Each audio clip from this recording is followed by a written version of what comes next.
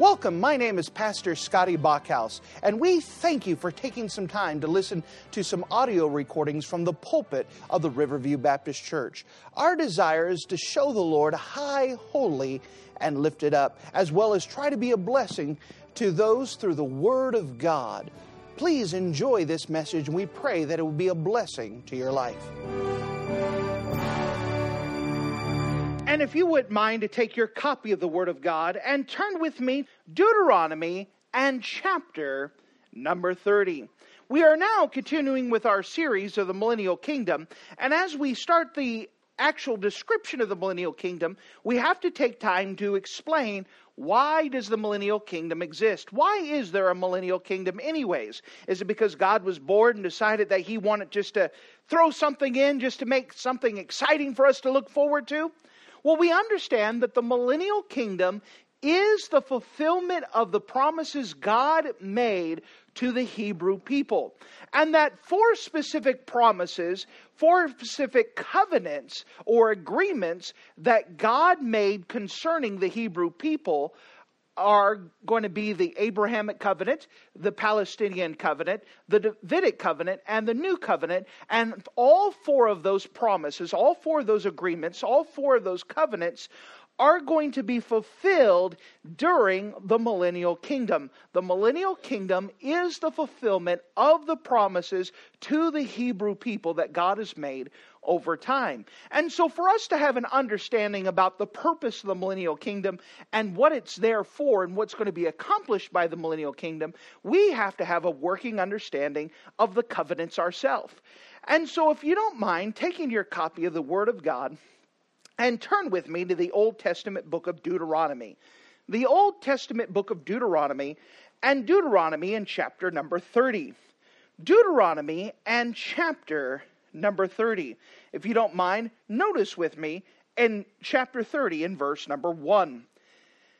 And it came to pass, when all these things were come upon thee, the blessings and the curse, which I have set before thee, and thou shalt call them to mind among all the nations, whether the Lord thy God hath driven thee. And I shall return unto the Lord thy God, and shall obey His voice according to all that I command thee this day, thou and thy children, with all thy heart and with all thy soul. That then the Lord thy God will turn thy captivity and have compassion upon thee, and will return and gather thee from all the nations whither the Lord thy God hath scattered thee. And if at any of thine be driven out unto the uttermost parts of heaven, and from thence will the Lord thy God gather thee, and from thence will He fetch thee. And the Lord thy God will bring thee into a land which thy fathers possessed, and thou shalt possess it, and He will do thee good, and multiply thee above thy fathers. And the Lord thy God will circumcise thine heart, and the heart of thy seed, to love the Lord thy God with all thy heart, and with all thy soul, that thou mayest live. And the Lord thy God will put all these curses upon thine enemies, and on them that hate thee, which persecute thee. And thou shalt return and obey the voice of the Lord, and do all of His commandments which I command thee this day. And the Lord thy God will make thee plenteous in every work of thy hand, in the fruit of thy body, and in the fruit of thy cattle, and in the fruit of thy land for good. And the Lord will again rejoice over thee for good, as He rejoiced over thy fathers. If thou hearken to the voice of thy God, to keep His commandments and His statutes, which are written in the book of the law, and if thou shalt turn to the Lord thy God with all thy heart, and with all thy soul. And if you're in the habit of marking things in your marking things into your Bible, would you mark a phrase that we find in the book of Deuteronomy, chapter 30? The book of Deuteronomy, chapter 30, and notice with me in verse number 5, where it says, the Lord thy God will bring thee into the land. The Lord thy God will bring thee into the land. And with the Lord's help, we'd like to hit another promise that God made to the Hebrew people, talking about the Palestinian covenant. The Palestinian covenant. If you don't mind, let's go to the Lord together And let's pray. Dear Heavenly Father, thank you again for you being a wonderful God. And we thank you for the evening that you've allowed us to have, that you've allowed us to gather together once again. Thank you for the great services we had in Sunday school and this morning. And now as we gather together again, we're asking that your presence would be placed on this service. That you would take over, that you would have your way, that you would show yourself to be God and show how great of a God you are in keeping your word and keeping your promises. As for me, I recognize my own frailties, my frailty of mind, my frailty of body, my inability. I need you. And so I'm asking that you would fill me with your precious Spirit. I'm begging that you would take over and that you would preach this message and that my body would just be your vessel, that you would use it however you see fit. And that you would make it understandable and that you would help us to have a good foundation, groundwork laid. That we could understand what your purpose that you want to get accomplished during the 1,000-year reign of Christ. Again, make it simple. Let it be understood. Be with the words of my lips. Guard my lips now. We love you. And in Jesus' name we pray. Amen. In Deuteronomy chapter number 30, we have a transition occurring. That God has taken the children of Israel and has led them out of the land of Egypt. And for 40 years they have wandered around in the wilderness, and they are now preparing to go into the promised land. During this time, they have a brand new commander of Joshua. That Joshua is going to be the one leading the people, but Joshua is, even though he's been the right hand of Moses, he is untried. He is unproven to them, meaning that he hasn't led them before. He's always been Moses' servant. And so the people are going into an unknown. They're going to a land which was promised to them, but they have never been there before. They're going into a land with, instead of Moses, who has led them for 40 years, going with Joshua, who has not led them.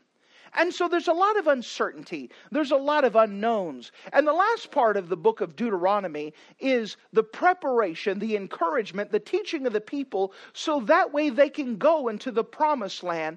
And with it, they have promises of God that go alongside with them.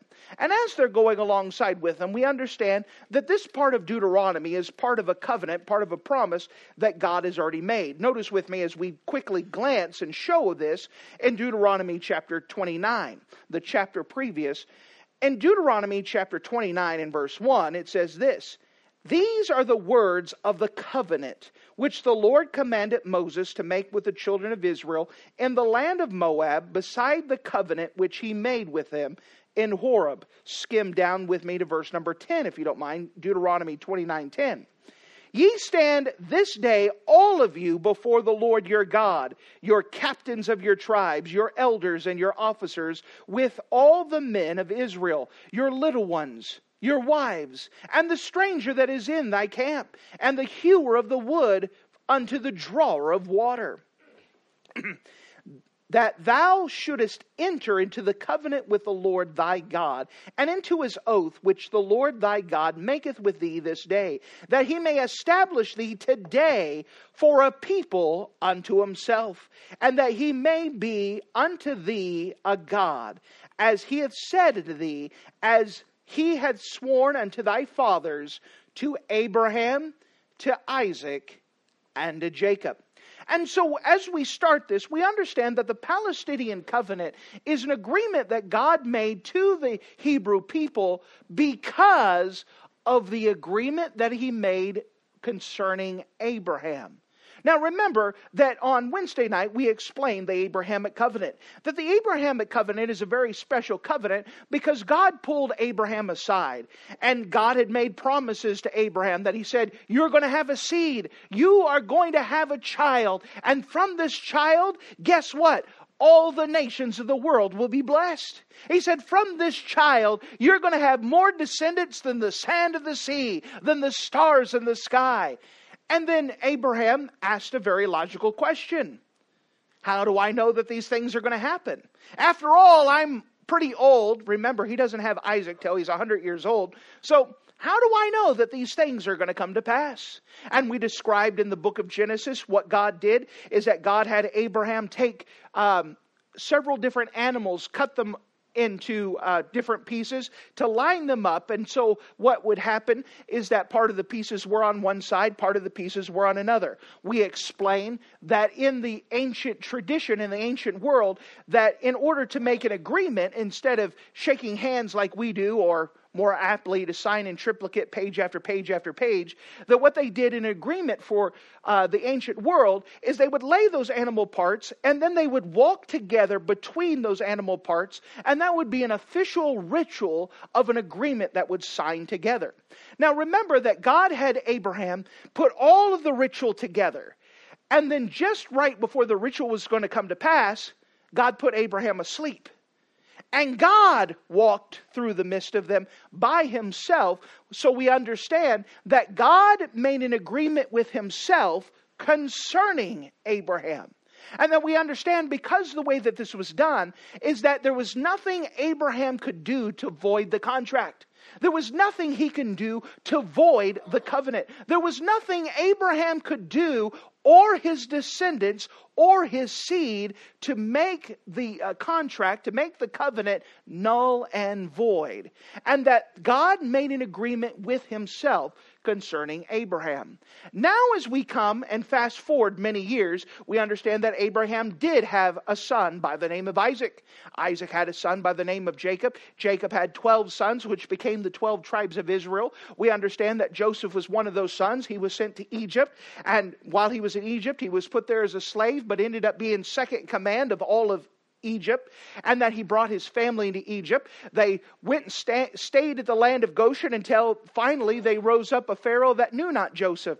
And there was a big group of Hebrew people there. The Egyptians looked and saw all these people living in their backyard. They said, well, if a war happens, we have all these people that are potential enemies in our backyard. We've got to do something about this. So they made slaves out of the Hebrew people. And for 400 years, God had told Abraham in that promise that we saw on Wednesday, that for 400 years the people would be in bondage and they would not be back into the land that God had promised them.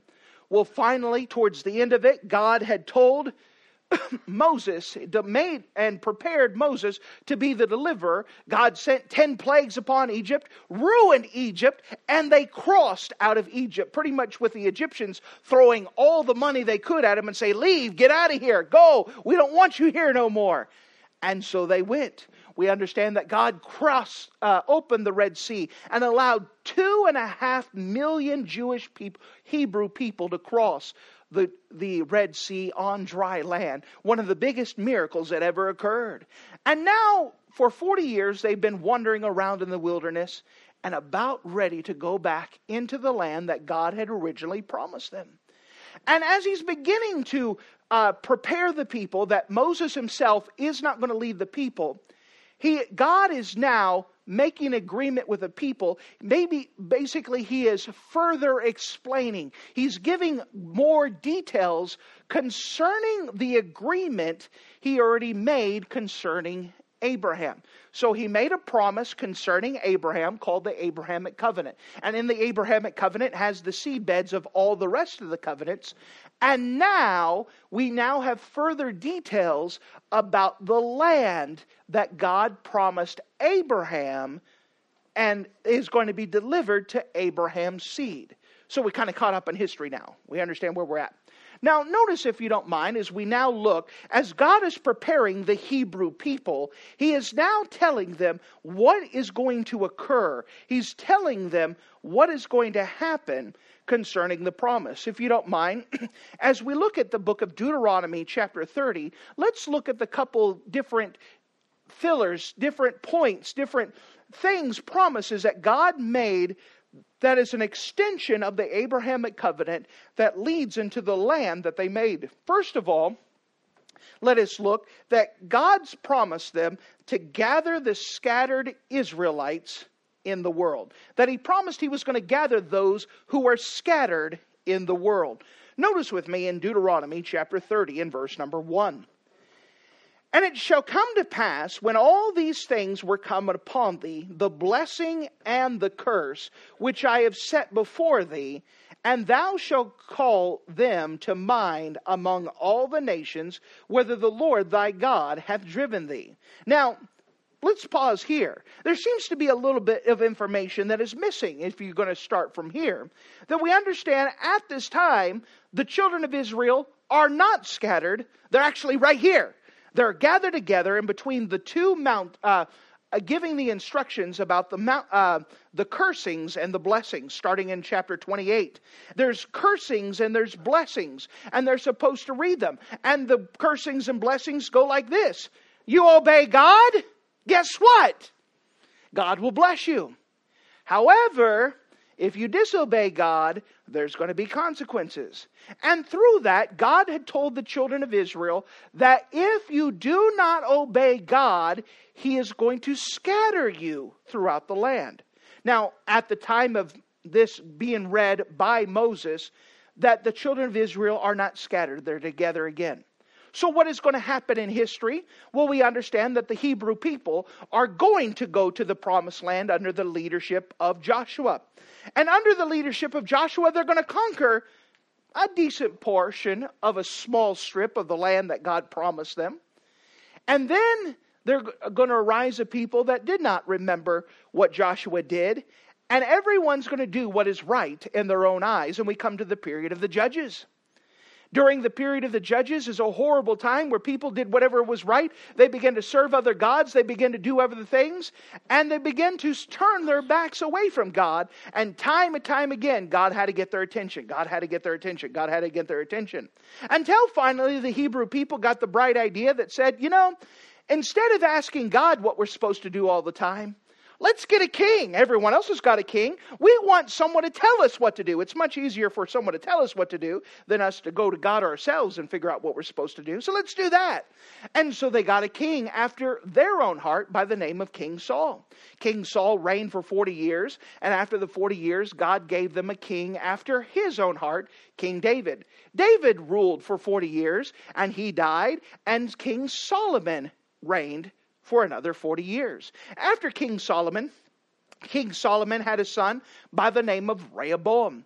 And Rehoboam did not do wisely, but instead took counsel from unwise people. And because of that, the kingdom was split into two. You had the northern kingdom of Israel and the southern kingdom of Judah. Now, the northern kingdom of Israel contained 10 tribes. So you could keep in your mind the northern kingdom had 10 tribes.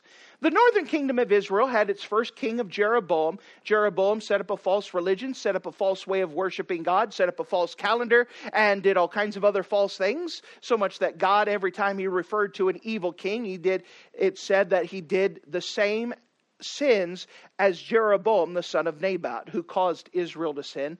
Well, that's pretty bad when you're referred to hundreds of years later that's the guy who caused everybody to sin. It's the guy who made everyone to mess up. Well, the northern kingdom of Israel, which contained how many tribes? 10 tribes. The northern kingdom of Israel had 10 tribes. That they had 18 kings, and all 18 kings were evil. And God finally had enough of them. And in 722 BC, he had the Assyrian nation destroy and to scatter the northern kingdom of Israel all throughout the known world. Well, the kingdom of Judah started off with Rehoboam as its first king, and it had only 2 tribes attached to it. It had the tribe of Judah and the tribe of Benjamin. And so the southern kingdom of Judah only had 2 tribes, Judah and Benjamin. Now, out of these, they had 18 kings. 5 kings were good. The rest of the kings were not so good. Until finally God had enough with them. And in 586 BC, he had the Babylonians come and to conquer them, to destroy the temple, destroy Jerusalem, and to scatter all of those people. Now here is where we have to get to a distinction. That the southern kingdom of Judah, which contained 2 tribes of Judah and of Benjamin, they are commonly known as Jews. And so when you refer to Jews, you are commonly referring to the idea of the southern kingdom. People that came from Judah was called Jews. But let me remind you that the promises God made to the Hebrew people were not to the Jews alone. That God did not make a promise to Abraham concerning just 2 tribes. He spoke concerning all of the Hebrew people, which would include all 12 tribes. And God has kept watch of where the 12 tribes are. He knows where they are, and they know how they've scattered. And we know that it doesn't just concern the Jews, it concerns all Hebrew people of the nationality of Israel, the Hebrew people. And so those people were scattered, but they were brought together, but not in whole. We understand that the Hebrew people today are still scattered. And that there are more Jewish people living in New York City than the entire country of Israel today. And so we understand they are still scattered and they have never been brought together. Now, that brings me back to Deuteronomy chapter 30. Now, remember, at the time of this speaking, they are together. But what is happening, as God told them in chapter 28, that if you disobey, I am going to scatter you. And that's where we find them today, is that the Hebrew people, all 12 tribes, are scattered and all throughout the world today. Notice what God now says in verse number 1 as we recap and as we explain what happened.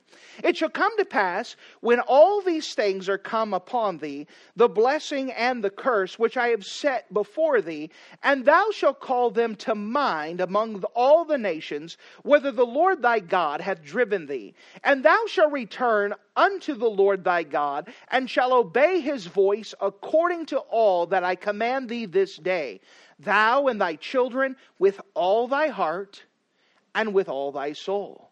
That then the Lord thy God will turn thy captivity and have compassion upon thee, and will return and gather thee from all the nations whither the Lord thy God hath scattered thee. And if any of thine be driven out unto the uttermost parts of heaven, from thence will the Lord thy God gather thee, and from thence will he fetch thee. And so the first promise of this Palestinian covenant is that God made a promise to the Hebrew people that he was going to gather the scattered Israelites together. He was going to gather them from all the places in the world. He was going to gather them together. That's part of the Palestinian covenant that God promised to make. Now we understand that this will not happen until the millennial kingdom. It is during the millennial kingdom that God is going to gather all of the scattered tribes, and he's going to bring them together into one place, just like he promised. That's going to happen during the millennial kingdom. Notice there's a second promise concerning this Palestinian covenant. Notice with me in verse number 5. And the Lord thy God will bring thee into the land which thy fathers possessed, and thou shalt possess it. And he will do thee good and multiply thee above thy fathers. So the second promise is that we see that God will restore them to their own lands. That God will restore them to their own lands. Now this is very interesting because we understand that God made a promise to them about all the land, and there was no time in Israel's history where they ever possessed all the land. What land did God promise them? He promised them the land from the river Euphrates, which is in modern day Iraq, all the way to the Mediterranean Sea. All of that belongs to the Jewish people. From the Sinai Peninsula all the way up to Turkey, all of that belongs to the Hebrew people. And one day, we know that hasn't happened in history, but one day God says, guess what? All of that land is the Hebrew people. All of that land is going back to Israel. All of that land will be Israel. So imagine this. One day, Israel will own Baghdad. One of these days in the future, all the Israel people will own Damascus. One day, all of God's people, Israel, will own probably all the way up to Constantinople, Istanbul. That one day in the millennial kingdom, God's people, Israel, will own all the way down to Cairo. All of that will be Israel. Israel be, right now, they only have a small sliver of land. One day, they'll have all of that. And that's what God promised them. That one day you're going to come back and you're going to possess it. And not only you're going to possess it, you're going to have more than what your fathers have. Multiply thee above thy fathers. That's what he said in verse 5. You're going to get all of it. And so we understand that part of the Palestinian covenant is that God is going to gather all of Israel and he's going to bring them together. We know the second part of this is that he's going to give them all the land that he originally promised them. Notice there's a third aspect of this covenant that he made concerning Israel dealing with the land in verse number 6. And the Lord thy God will circumcise thine heart and the heart of thy seed to love the Lord thy God with all thine heart and with all thy soul, that thou mayest live. We understand that in verse 6, we have a third aspect of this, is that God will spiritually regenerate the Jewish people. Basically, he's going to do something in their lives to bring them to himself. We call that time the period of the tribulation. The Bible calls it the time of Jacob's trouble. It's a time, the 7 years after the rapture. Remember, the next thing on God's calendar, the next event is the rapture. That God is going to call all of those who have been born again. He's going to call them away. And then the 7 years of tribulation, God is primarily dealing with his people Israel for the purpose of bringing them to himself so they would recognize that Jesus was their Messiah after all. So that way they would get saved. And they are going to go into the land that God gave them and possess it, being born again people. Being people who trusted that Jesus was their Messiah. And so God says, I'm not just going to give them the land, I'm going to change their hearts too. That is a promise. I have not forgotten them. Then we also see that God made them another promise. Notice with me in verse 7. And the Lord thy God will put all these curses upon thine enemies and upon them which hate thee and will persecute thee. And so here's another promise dealing with this idea of the Palestinian covenant, is that God promised to deal with Israel's enemies. God promised to deal with Israel's enemies. Of course, we understand at the end of the tribulation, all of the world's armies will be gathered together against Israel and against God in the valley of Armageddon, the valley of Jezreel. And they're going to say, we hate you, God, and we're going to kill your people. And just when it looks like it's the bleakest, just when it looks like all of Israel's going to be destroyed, Jesus is going to come back riding a white horse, and we're coming back with him. And he's going to come back and he's going to separate the wheat from the tares, the sheep from the goats. He's going to destroy all of Israel's enemies. So the millennial kingdom begins with no lost people. It begins with just saved people, those with redeemed bodies, and those that survive the tribulation trusting in the Lord. What a wonderful time that will be to have a world starting off with no lost people. And Israel is going to come and all of their enemies are going to be defeated. And they're going to have all of the land, and they're going to rule this big chunk of land. And Jesus is going to rule from Jerusalem, the capital. Notice, if you don't mind, there's another tenet to this Palestinian covenant. And notice with me in verse number 8. And thou shalt return and obey the voice of the Lord, and do all of his commandments which I command thee this day. And the Lord thy God will make thee plenteous in every work of thy hand, in the fruit of thy body, in the fruit of thy cattle, in the fruit of thy land, for good. For the Lord will again rejoice over thee for good, as he rejoiced over thy fathers.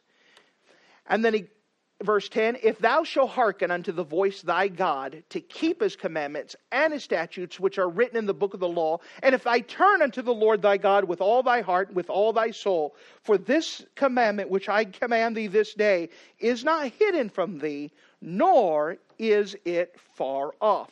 So the last tenet of this Palestinian covenant is that, first of all, he said that, guess what? One day I'm going to gather all those that are scattered. Second of all, he said, I'm going to restore them to their lands. They're going to have that big a chunk of land. He said, third of all, I'm going to spiritually regenerate them. I'm going to make sure that I bring them to myself and that they trust Jesus as the Messiah. He said, I'm going to deal with Israel's enemies, but guess what? That's all in the future. Let me give you a promise now. Here's the promise. You ready for it? You obey God now, and I'll prosper you now. That's pretty good. You don't have to wait to the future. You don't have to wait. These promises are given to the people and said, guess what? You don't have to wait thousands of years before this comes to pass. You obey me now, and I'll bless you now. That's a great promise, isn't it? You'll just obey what I told you to do, and I'll bless you. I'll prosper you. I'll let the things, the fruit of your hands, the fruit of your loins, the fruit of everything, I'm going to bless it, and I'm going to rejoice over that. You know, that's a promise that we could take to ourselves now. If we just obey God now, He promised to bless us. Now, I'm not talking that, if you decide to show up at church, He's going to give you $100. We're not talking about that. But you understand that God, if you just obey God, God wants to do good things for you. He wants to take care of you. Just like a father wants to do good things for his children, we're His children if you've accepted Jesus as your Savior. You just obey God, and guess what? He wants to do good things for you. He loves you. If your child decides that, I don't want to obey you, I'm not going to do dishes. Instead of do dishes, I'm going to put all the breakable glass and I'm going to throw it on the floor. And then with the floor covered with glass, and they look up to me and say, hey, by the way, can you buy me a brand new lunchbox? Am I going to be quite inclined to go hook them up? Probably not. But if they say, you know what, I love you, Dad, and you do so much for me, let me go ahead and do these dishes and let me do the best I can. You know what? If I find out they have a need and I'm more inclined as a father to try to take care of them because they showed love, because they were obedient. Now remember, you're not doing things in order to get something from God. We're doing things because of what God's already done for us. It's easy to obey God when you realize how much He's done for you, when you realize what He's done for you. And then He just reciprocates more and more love back to you. That's a blessing. God's great. And that's just a simple promise we can all apply to our lives. That if you just obey God, He promised to bless you. Well, I like that. So let's wrap this up now.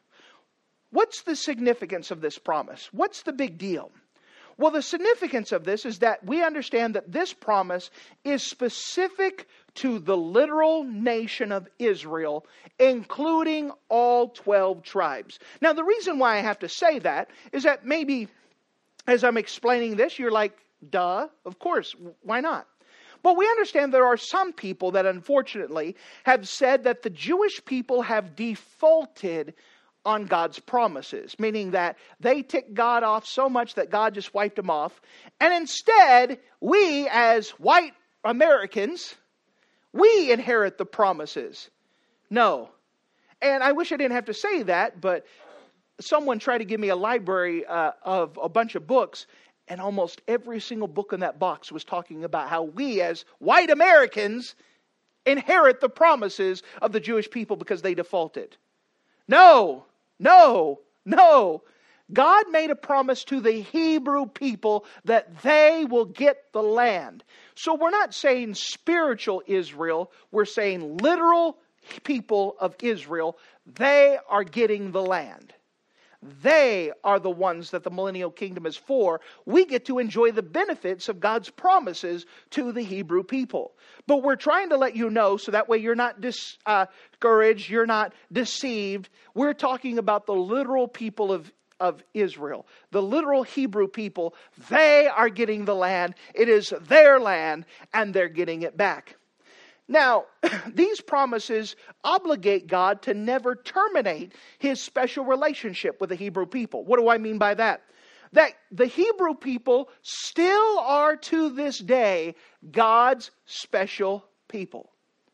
And that we, because they're God's special people, we need to go out of our way to go be a blessing to them. I love finding Hebrew people. Sometimes you'll find them in coffee shops. I haven't found too many here in the Green Bay area, but when I find them, sometimes I'll see them wearing their caps and they're reading from their Torah. And I'll go right up to them and say, I want to let you know that I'm so thankful for you being one God's people. What can I do to be a blessing to you? And they all look at me like, what in the world? Crazy guy talking to me? But step out of your way to be a blessing to them. Find a way to be a blessing to Hebrew people. They are still God's people, and He has never severed that connection to those people. They may be in disobedience now, but they're still His people, and He's still going to bring them back to Himself. And that we have a responsibility of trying to reach out and be a blessing to them. Now, the ultimate fulfillment we know is in the future. And that in the future, they're going to have this land. But as I described the other day with Abrahamic covenant, an important message for us is that God never fails to keep His word. That for thousands of years He made a promise to the Hebrew people, and it hasn't been fulfilled yet, but it will be fulfilled. He will do what He said He was going to do. And that for us, we could realize that God is going to keep His promises to us. That if God can manage to remember a promise He made several thousand years ago to a different people, and He's still going to do it, He could remember the promises He made in His Bible that's written down and said, by the way, I told you I'll never leave you nor forsake you. He made you a promise that for God so loved the world that He gave His only begotten Son, that whosoever believeth Him should not perish, but have everlasting life. He says, for whosoever shall call upon the name of the Lord shall be saved. Those are all promises. Those are promises that we could cling on to. Those are promises we could hold on to. We understand that God made a promise to answer prayer. Sometimes you may pray and say, I don't know if God's listening. Well, He made you a promise that He would listen. He made you a promise that He would answer. We could take it to the bank. You understand, the God's promises, He's going to keep them. He's a God who has to keep His word. And that should encourage us that we have more faith and trust in His Bible. More faith and trust that He's going to do what He said He was going to do. It should give us a firm foundation to stand on, and not a one that we're standing on sinking sand trying to say, I don't know what's going to happen. We're standing on a firm foundation because we have a God who cannot lie. That God is going to keep His promise to the Hebrew people, and we get to watch in amazement. What an amazing time that will be when we say, look, after all these thousands of years, look, God kept His word. Man, that is an exciting time to watch God fulfill it after all that time. There's going to be a lot of shouting on that day as a lot of people are excited to say, look and see what God did. He kept His promise. Thank you for listening to this audio message. This is Pastor Scotty Bachhaus, and I encourage you to take this information that you just received and make a specific decision to follow after the Lord. If you don't know Jesus Christ as your Savior, let me beg you to take the time to receive Jesus Christ for the forgiveness of your sins. If you are saved, I encourage you to make a decision in your life to help you get closer with the Lord. If there's anything specific we can do to be a blessing or to pray for you, we encourage you. Look us up on the internet at riverviewbc.com. Once again, that's riverviewbc.com. Or if you would prefer to call us, you can give us a call at area code 920-530-6308. Once again, that number is 920-530-6308. If there's anything we can do to be a blessing or an encouragement to you, please let us know. We would love to make ourselves available. Thank you.